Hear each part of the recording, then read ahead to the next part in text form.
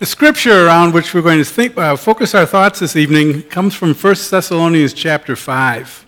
Rejoice always, pray continually, give thanks in all circumstances, for this is God's will for you in Christ Jesus. Be thankful. I'm sure that both of my children are surprised, very surprised, when they hear that I'm preaching for Thanksgiving. They're amazed because when they were growing up, every year after we came home from church, they heard me talking like that video. You see, we went to a church, a congregation, that the pastor there, who was a dear friend of mine, had some foibles, had some peculiar ideas about Thanksgiving. For instance, he believed that this service was illegal and immoral because real Christians could only celebrate Thanksgiving on Thanksgiving Day. There is no Thanksgiving Eve. It's only Thanksgiving Day. So this service wouldn't make it. Secondly, you dare never, ever, ever refer to it as Turkey Day because he felt that was an affront to God. And you see, we lived in a Metro Detroit area where they had a Thanksgiving parade and a football game, and 95% of the people referred to it as Turkey Day. And it drove him crazy. So he knew that part of every sermon on Thanksgiving Day was going to be how it's not Turkey Day, it's Thanksgiving Day. And then you know that he would also say that he would always have the same theme. And the theme was that he would remind us that as Americans we had special responsibilities on Thanksgiving Day because we were the greatest country in the world, and we were the greatest country in the world because God blessed us. And the reason he blessed us was because throughout our history, we had been better than all the other nations. And you see, the problem was this generation wasn't as good as it should be, and so if we didn't turn our act around and act better, we would lose this favored nation, this favored status before God.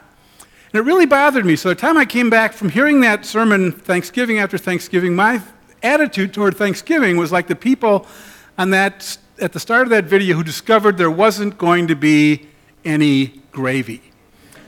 So for me to preach on Thanksgiving is probably shocking for my whole family, even my grandson. Here's the heart of the problem with those sermons. I don't find any reference in the Bible to a Christian nation. The only nation that was favored by God was the people of Israel, and they couldn't handle it. They fell apart. They just broke under the pressure. They couldn't do it. The basic problem with America being this blessed nation because we're so good is that it's completely contrary to Scripture. Because as you read Scripture, you find out that God's blessings are never connected to our goodness. The harder we try to work to earn God's favor, the farther we get away because we can't do it. The Bible tells us that we're all broken. We're all fallen. We all sin. We all fall short of the glory of God. So it's only by God's gift, it's only by God's grace that we are brought into a saving relationship with him. And our thankfulness is routed around that act of God where he saved us rather than anything we did to save ourselves.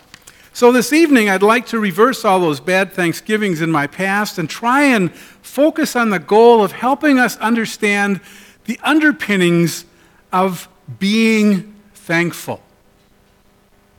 We can begin with a brief look at our history. It was 1621. The Plymouth Pilgrims had gathered to give thanks because they had been able to construct some lean-tos that somewhat protected them from the weather. They gathered to give thanks because they had found kindness in the eyes of some of their native neighbors. They gathered to give thanks because they had received an adequate harvest, a barely adequate harvest. That means that they probably weren't going to starve to death throughout that first winter. They gathered to give thanks for all of those things, but more importantly, they gathered to give thanks to that which stood behind all of those things. They gathered to give thanks to God who had delivered them and who had brought them, and that they were sure God was going to be faithful and continue to bless them in the future. So their thankfulness wasn't connected to what they had received, but in faith to what they were sure, because of his promises, God was going to do for them in the future. Over the years since that first Thanksgiving, presidents have issued presidential proclamations. It started in 1789 when George Washington initiated the process, encouraging the people to set aside one day to be thankful for the blessings that God had bestowed on them, and to humbly implore that he would continue to bless them in the future. In 1863, Abraham Lincoln made a national proclamation that would annually set aside one day for Thanksgiving. That proclamation was issued in the middle of the Civil War. Now, no one in his right mind would thank God for the Civil War. But in the midst of that war, Lincoln knew that the nation could only survive if they put their trust and hope in a loving God. So he called on a divided nation, North and South, both sides, to celebrate one day to thank God. Last night I had the opportunity, along with other members of one of our Connect Bible study groups, to spend the evening serving the evening meal at a homeless site in town. What struck me was that the people there, men and women, young and old, some families with small children, had very little to be thankful for. For whatever reason, mental illness, substance abuse, job loss, poor choices, these people were homeless, likely jobless, eating their daily meal in a homeless feeding site with several hundred other men and women. If I were in that situation, I could find very little for which to be grateful. But what amazed me was that was not generally the case. The people being served expressed their gratitude for the food that was provided, for the volunteers who came to serve it, for the leaders of the facility who were there to offer their help. There were numerous expressions of, God bless you. God bless you for the food. God bless you for volunteering. God bless you for this place where we can come and have food. In a very desperate situation, I witnessed countless examples of people being thankful despite their circumstances. Now, I believe it's natural for us to be thankful for things like food and home and nation and family. But this evening, I'd like to focus on the spiritual nature, the spiritual underpinnings of that thankfulness, on an attitude of thankfulness. And here is where your bulletin insert begins and will be helpful to you to follow how we develop such an attitude, along with quite a few Bible passages that call our attention to this attitude of thankfulness. First of all, we can be profoundly and continually thankful because we know who created everything. The two Psalms we looked at earlier, again and again, gave praise to God who as the creator of the universe. We are not left to guess where we came from. We're not left to guess why we exist. In Genesis chapter 1, verse 1, the first words in the Bible, in the beginning, God created the heavens and the earth. That simple passage reveals a profound truth. Our God not only is the creator of the universe, not only is our God the one who called all things that are into being, but the Bible tells us he did it so he would have a place to have a relationship with us. In Genesis chapter 1, verse 27, God created mankind in his own image. In the image of God, he created them. Male and female, he created them. God blessed them and said to them, be fruitful and multiply in number. We are told that God created the whole universe so he would have a place to put the crown jewel of his creation, human beings, and there to be in relationship with him.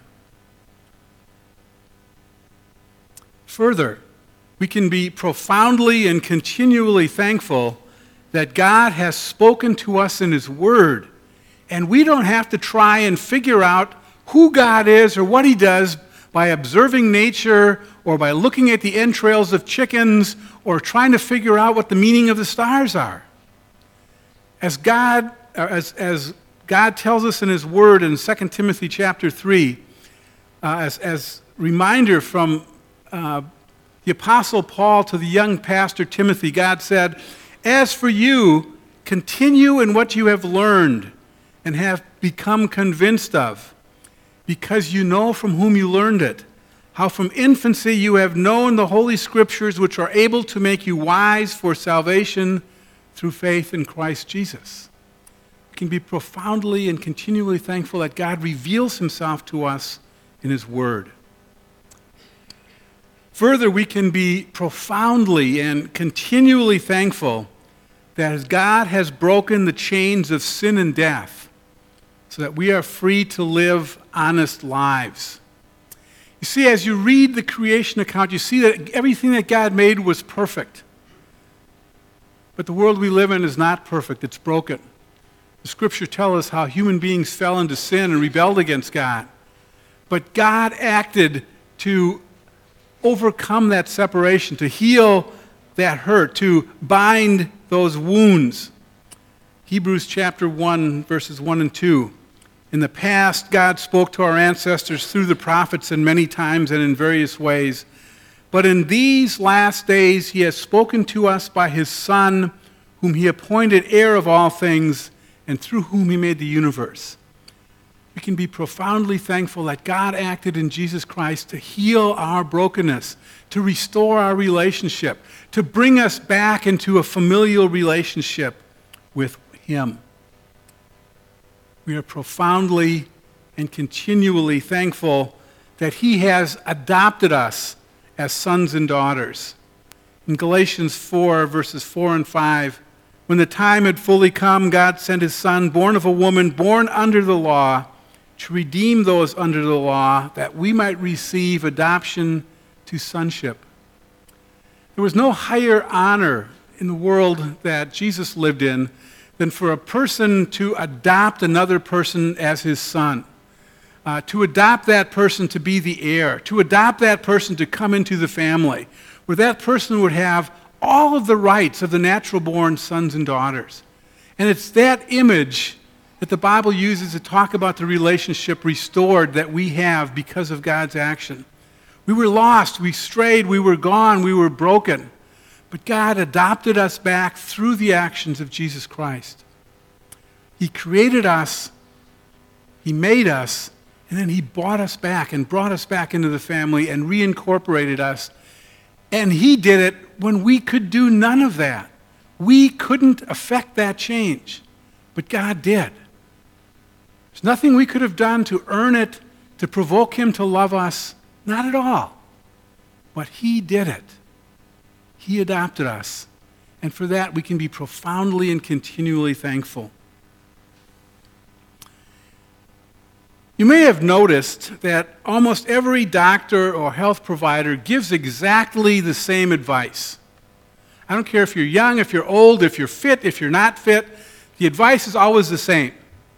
Do exercise. Work out. Move around. Build your body up. In exactly the same way, God gives us a good command. He says, be thankful. Choose to act in a way that is thankful.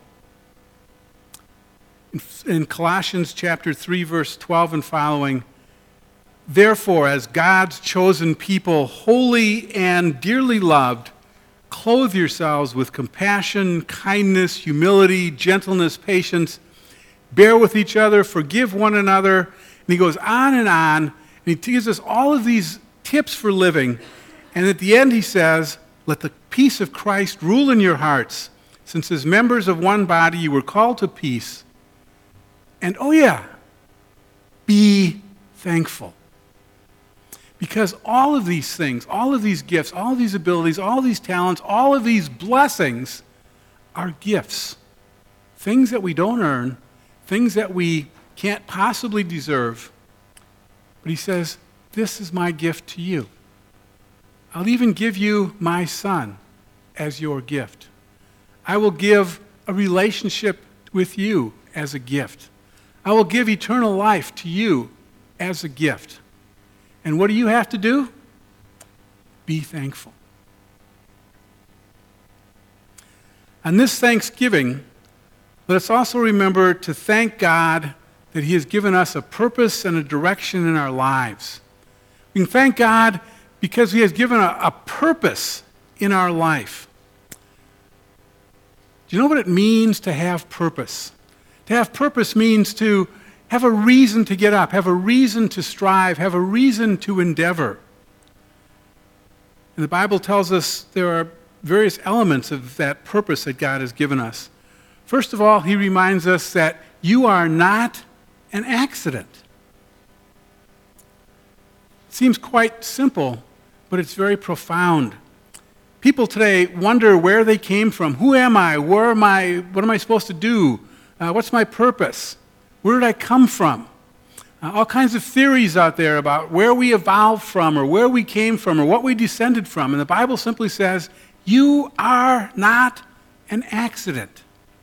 Job chapter 12, in his hand is the life of every living thing and the breath of every living thing. And in Revelation chapter 4, he says, for you created all things, and by your will they existed and were created. So you are not an accident. Each and every single one of us were part of God's plan, and he brought us into existence, and he gave us this life at this time in this place for a purpose, because he loved us. You were created because God wants you to exist. He has a purpose. He has a plan for you.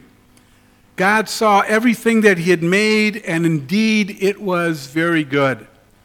I used to have a poster when I was dealing with college students that they always had a joke. They got joy out of it, I think, when they came into my office because they thought I was a little bit off. It said, God don't make junk. God doesn't make junk. God made us in his image, each and every one of us, with a purpose. And that purpose is the third part of this. You were created for good works. For we are what he has made us. We were created in Christ Jesus for good works, which God prepared beforehand to be our way of life. God created us to do good works. And just so that we wouldn't have to figure out what that was, he places those good works in our path, in our way. He gives us opportunities. He gives us talents. He gives us abilities.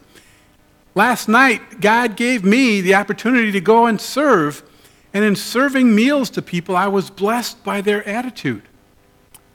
He prepared a good work for me that I thought I was doing, but it turned out to be a good work of blessing that was done for me. That's how God works. He gives us purpose, he gives us opportunity, and he blesses the interaction. So not only are his works done, but he also is glorified. Thank God on this Thanksgiving, not only for purpose in your life, but also for direction in your life. He gives us direction. He tells us how we should live. For direction through his word. Psalm 119 says, your word is a lamp to my feet and a light to my path. How should I live as God's child? Instead of telling us to figure it out on our own, he directs us instead to his word. And he says, here, read my word, see my will, and I will lead you and guide you like a lamp and like a light. I will show you the way. And God also gives us direction in our life for direction through his Spirit. It's actually a promise in Luke chapter 11. Ask, and it will be given to you. Seek, and you will find. Knock, and the door will be opened for you. For everyone who asks, receive, and everyone who searches, find, and for everyone who knocks, the door will be opened. That's God's promise. As you come to him in his word, he comes back to you through his Spirit. And he says, just ask, and I will give it to you. Seek, and I will help you find it. Act, and I will be with you. Pray, and I will answer you. You see, that's the power of God that we celebrate on Thanksgiving. You and I have the strength and power every day in our lives to be thankful. He gives us that gift. He gives us that strength. He gives us that ability. It becomes part of who we are when we give thanks in every circumstance, because we begin to realize that our thanks doesn't arrive from all the stuff and things, but the spirit of thankfulness arises from the relationship that He has given us. I invite you this Thanksgiving, whether you feast alone or whether you're feasting with family and friends, to enjoy that time. Enjoy the turkey. Enjoy the stuffing. Enjoy the pumpkin pie, and enjoy all the other stuff you consume. But don't ever, ever let those things anesthetize you to the greater joy of knowing the everlasting love of your God. Because it's that love active in your life through the work of Jesus Christ that empowers who you are, what you do, how you see the world. It gives you the power to be thankful. Gratitude to God means that we acknowledge that God is the source of the blessings. We believe that all that we have comes from Him, and so we are to be thankful. If we all say, well, this is mine, I earned it, I bought it, it's mine, then we don't have any thanks. But when we acknowledge where it comes from, we begin to develop that attitude of thankfulness. We are submitting to God's power when we enter into that spirit of thanksgiving. We say that we believe that God can indeed do all things well. Because as we look back at our lives and we reflect on what He has done, it's a powerful testimony of how God has loved us, how He has served us, and how He will continue to love and serve us for the rest of our life. Thanksgiving is living by faith. It's trusting God's guidance, and it's being willing to boldly be used for His purpose. May God grant each and every one of us such a thanksgiving and such a thanksgiving life. And all God's people said,